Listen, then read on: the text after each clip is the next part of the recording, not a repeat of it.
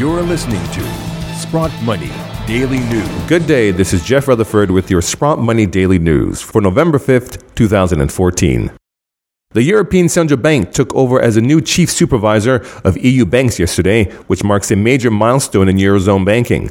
The creation of the banking union, whose legal mandate was agreed to within the last 2 years, shows the most significant change of power since the actual creation of the euro as a currency.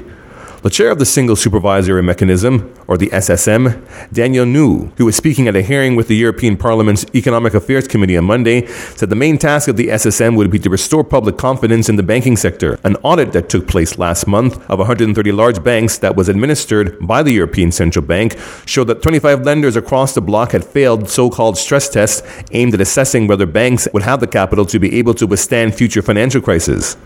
Out of the banks surveyed, 25 failed the stress test, which revealed a combined capital shortfall of 24.6 billion euros.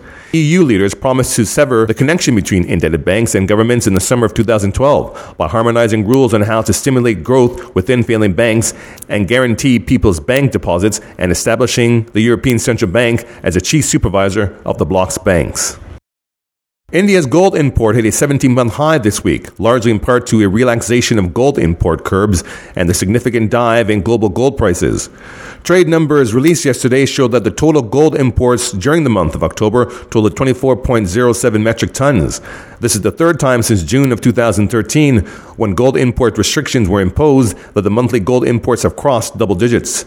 The gold imports surged nearly 16% upon comparison with the total gold imports of 20.8 metric tons during the previous month. The imports during October last year had totaled just 0.127 metric tons. It seems that the Indian government's announcement in May to relax gold imports that spurred rampant smuggling and allowed key export houses to import the yellow metal, while banks and nominated agencies were allowed to provide gold for domestic use as loans to jewelers and bullion traders. Jewelers and traders stockpiled huge quantities of gold in anticipation of higher demand during festive season, which led to high imports during September.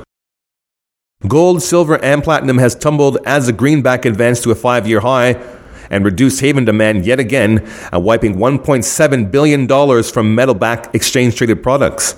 U.S. private sector jobs report beat forecasts, rekindling expectations for the Federal Reserve to set interest rate hikes next year, also bolstered the dollar as well. Payroll processing firm ADP reported earlier that non-farm private employment rose by 230,000 last month, beating expectations for an increase of 220,000. The Institute of Supply Management reported earlier that its non-manufacturing purchasing managers index 57.1 in October from 58.6 in September. Analysts had expected the index to inch down 58 points in October. Gold futures for December delivery slipped 1.9% to sell at $1,445.70 an ounce, while silver futures for delivery in December sank 3.2% to $15.44 an ounce.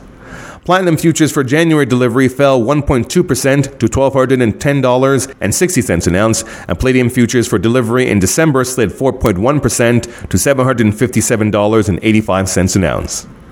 Currently, gold spot prices dropped a whopping $23.20 to $1,145.94, and silver dropped 64 cents to $15.43. Platinum dived $14.35 to its current spot price of $1,213.65, and palladium has gone down $24.10 to $760.70 an ounce. Well, that's what's in the news. Don't forget our weekly sale on 1-ounce OPM gold bars.